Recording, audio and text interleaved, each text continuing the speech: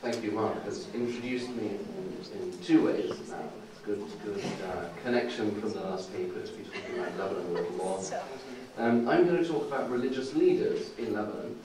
And I'm interested in religious leaders as a way of, a lot of what we're doing today and last night is trying to destabilize sectarianism as a category. And I think often we fall short of doing the same thing with religion. So looking at religious leadership as a way of doing that. And you may recognize, I don't know if you can make out very well, this cartoon from 1975, a Lebanese newspaper. You might recognize, maybe you can recognize the characters even. You have yes, Hassan Khalid on the left, Musa Sadr in the middle, and the Maronite patriarch of the time. So you have this image in a cartoon like this on the eve of the civil war in Lebanon, showing the religious heads of the various Islamic and Christian communities representing Lebanese politics as a sectarian race, as a sectarian competition. And 40 years later, here's another cartoon, maybe more difficult to make out, but at the top of this kind of social pyramid, Lebanese social pyramid, you have the religious leaders, again, in the very top rung. And so again, you have these religious leaders implicated in Lebanon's social ills, this time presiding over a system of sectarian divide and rule, in which their dirty work, if you can make out, is done by this hierarchy of politicians, of the media, security services, thugs, and so on. And so it's easy to see why religious leaders might be shown at the top of a hierarchy like this. They do cast long shadows in Lebanese politics. Their opinions receive a national platform. They're routinely consulted by politicians, diplomats, foreign heads of state. So if you're familiar with Lebanon, you see these figures in the news weekly, but sometimes daily. And the persistence of this kind of powerful religious leadership is often referenced as a key indicator that sectarianism remains a powerfully divisive social phenomenon.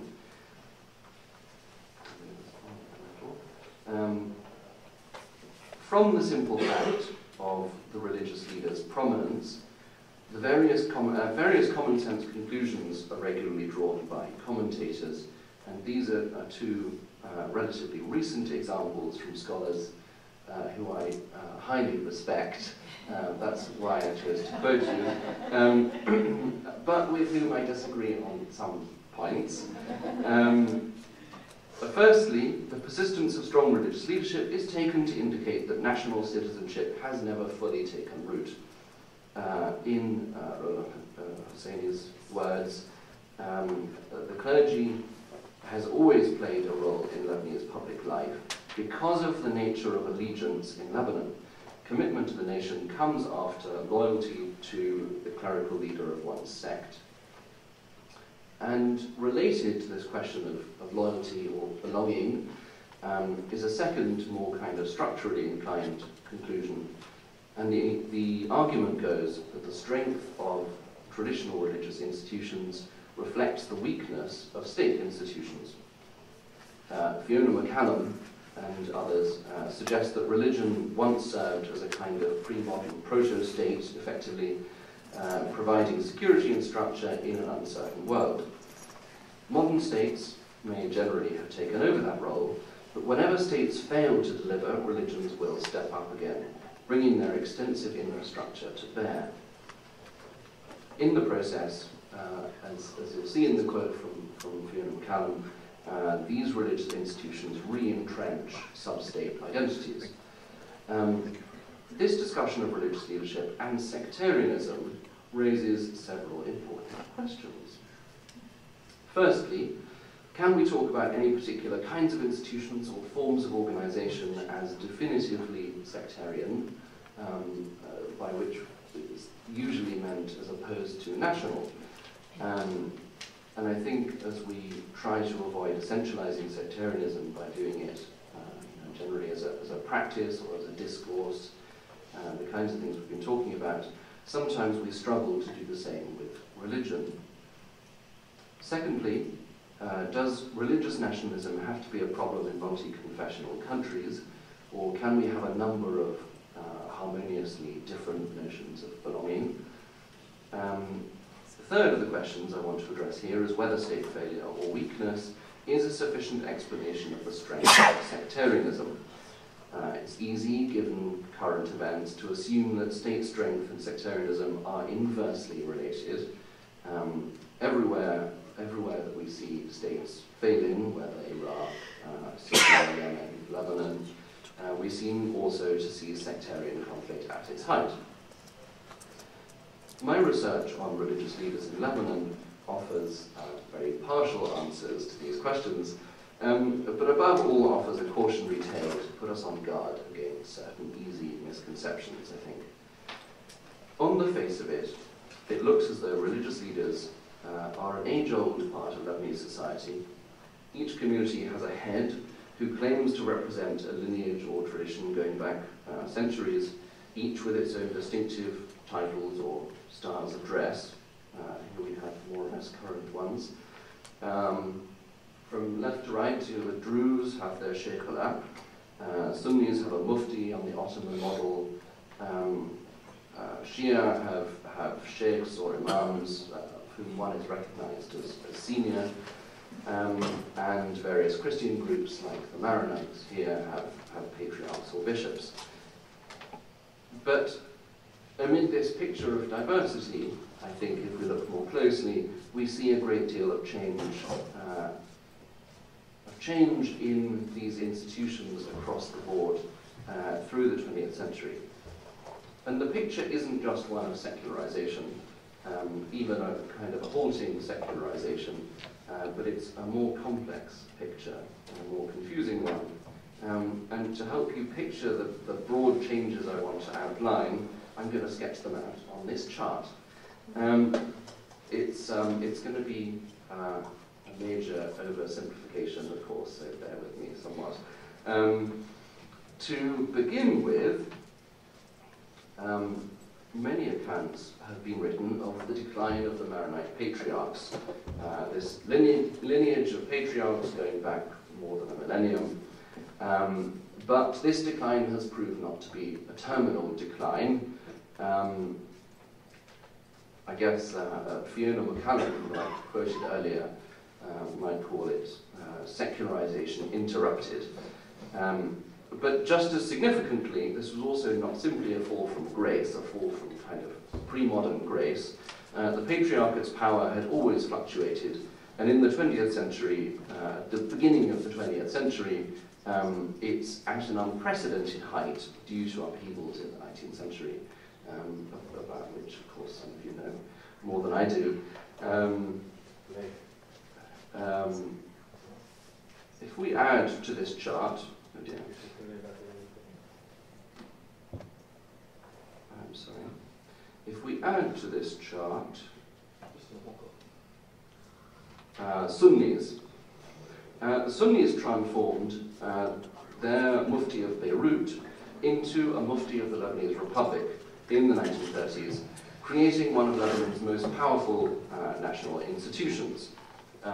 So there you have an opposite case of institution building as opposed to decline. If we look at the Druze and also the... I'm sorry, I don't know why this keeps happening. Also the Shia communities. These two communities slowly elevate figureheads of their own to match the Mufti. And the Druze, something not really portrayed on here, the Druze actually had 2 or 3 figures bearing this title of Sheikh al-Aq, until all but one died off in 1970. It was kind of streamlined into one.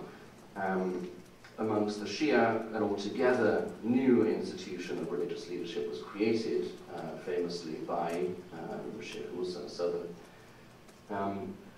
So at different times and in different ways, all three Islamic leaderships underwent considerable institutional growth in the first 50 years of Lebanese statehood.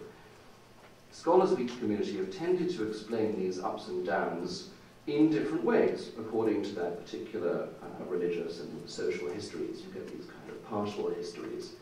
But a common pattern emerges quite clearly. You know, we map it out like this, view them side by side, and what we see is a convergence of these kind of historical institutional trajectories.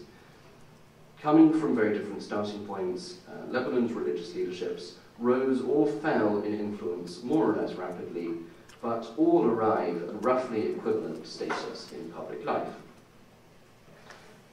They certainly preserved the flavors of their distinctive histories and religious traditions, you know, from the pictures we had up before. They have different hats, turbans, robes, also forms of dress, styles of speech, and so on. But in crucial ways, they developed towards a common institutional model of Lebanese religious leadership. And this model consists of a single figurehead headquartered in Beirut, who stands both as the officially recognized representative of a community and as the head of a nationwide clerical hierarchy. The leader is elected from a clerical corps and holds executive authority in conjunction with a legislative council. The state grants each leader certain quasi-diplomatic privileges, including a security detail, a degree of immunity, and the highest rank in formal protocol besides the President of the Republic. The state also recognizes, famously, each institution's right to legislate on personal status, laws, on al-Qaf, schools of the community, and these laws are published in the Parliamentary Gazette, upheld by courts, and enforced by the police. So it's important to realize that the modern Lebanese state didn't just preserve a pre-modern religious, sectarian social order, but created an altogether new system of communal administration embedded in the principles and institutions of the political regime in the 20th century. So why has this transformation been somewhat glossed over by the history? I think because it was framed by its French colonial architects as a simple matter of legal recognition, recognition of a religious mosaic they imagined was already there. Common sense told European colonizers that religion defined Oriental society, and that religions would have religious leaders with whom they could deal as natural interlocutors. So I think the French, arriving on the shores of the Levant, effectively said, "Take me to your religious leader." And the product was that these communities who mostly didn't have anything that we might think of as a religious leader, had to create one. So, for instance, Ottoman muftis were simply legal functionaries, as many of us are aware, providing advisory services to local society and to courts. Similarly, in the Druze community, another example, the title Sheikh Lap was held by officials appointed from amongst the lower sheikhs, simply to resolve disputes over al-Qaf property. So these various kinds of functionaries, clerical functionaries, legal functionaries, were empowered for the first time as spokesmen for whole communities and even for religions somehow. As a result, they were also eventually put in charge of a new domain called religious affairs, Shu'un al-Diniyya, that the secular state recognized as having special rights and privileges. So religious leadership, as we see it today, is a product of the modern state order, not its precursor. Indeed, I suspect that sectarian dynamics across the Middle East's failing states may have less to do with the absence of the state and more to do with the state's long-running articulation and institutionalization of religion. But certain questions still remain. Even if religious leadership cannot be untangled from the state, Has the state perhaps created its own enemy? What do religious leaders represent, and how responsible are they for the problem of sectarianism in a country like Lebanon today? Sorry. On one hand, these figures play a well-documented role in the maintenance of vertical divisions in society. They administer separate personal status regimes that, of course, place Lebanese citizens more or less rigidly within a subset of the population, inhibiting intermarriage across communal lines. And the religious elite have managed to block moves for civil marriage. If you can see this cartoon, a little small, I think, the script. But it's a cartoon again about the all of the religious leaders' joint opposition to civil marriage and to reform of the personal status regime. They also administer confessional schools, universities, hospitals, other services that socialize individuals from an early age into these commonly bounded lives. And you could say that their very existence as prominent public representatives of sects could be said to reinforce perceptions of difference, maybe notions of communal loyalty, whether these leaders intend them to or not. And I think in some crucial ways they don't. Because on the other hand, the religious leaders' relation to communal populations is not organic. Their status as leaders is not dependent on a followership, nor does the common assumption that a religious leader naturally represents his community's religious essence somehow obviously stand up to any scrutiny, whether social scientific or whether theological. The leaderships we're talking about here are constituted primarily by their relation to state infrastructure. They're embedded in the culture of a state-orientated elite.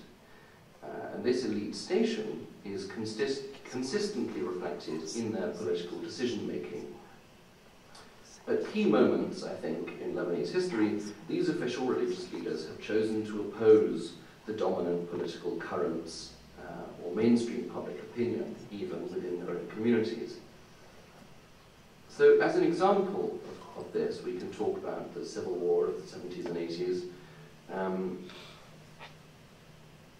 During a period when politics was dominated by sectarian logics of communal self-defense, each of the official religious leaders, mufti, patriarch, so on, came out in opposition to armed militancy. While all of them supported regime reform, which was a key issue of contention in the war, they refused to envision any route to reform other than through the constitutional institutions.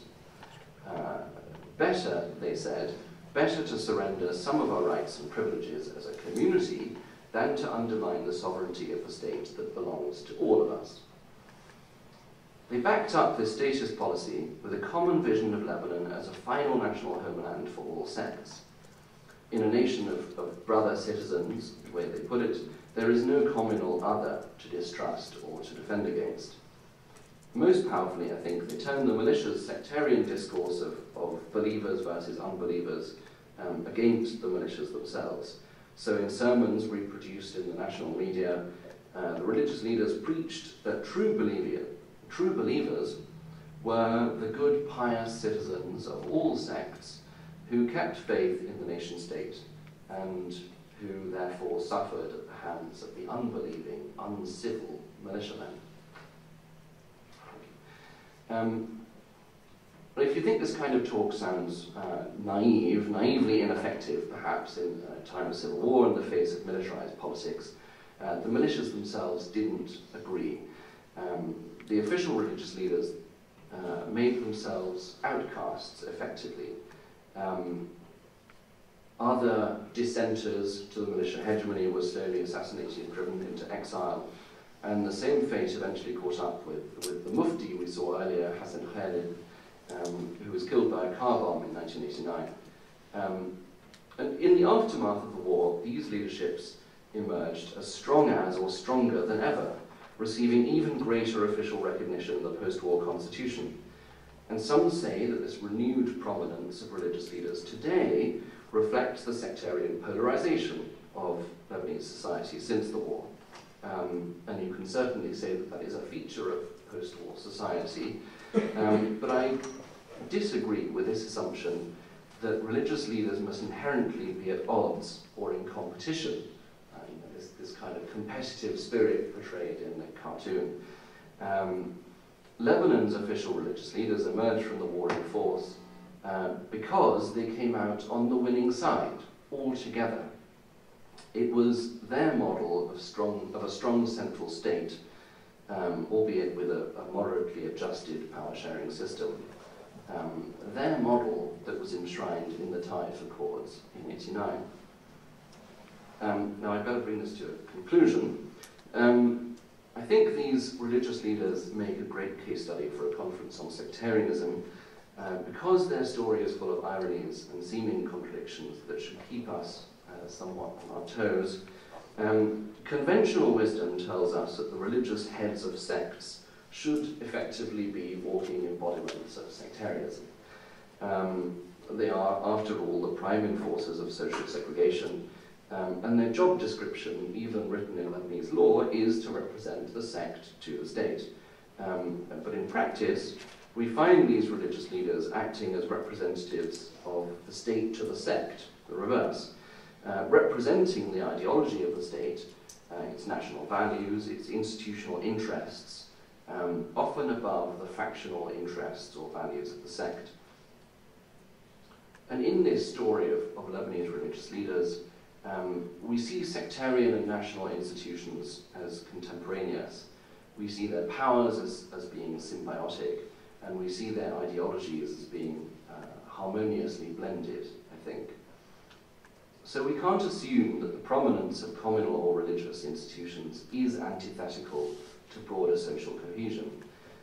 On one hand, we need to recognize the state's share of responsibility for sectarian conflict, even if it only manifests after the collapse of the state, which is often the way we see things today.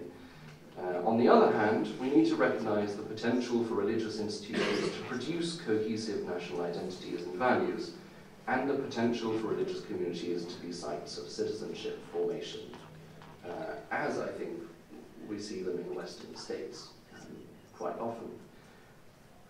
And I'll leave you there. Thank you very much.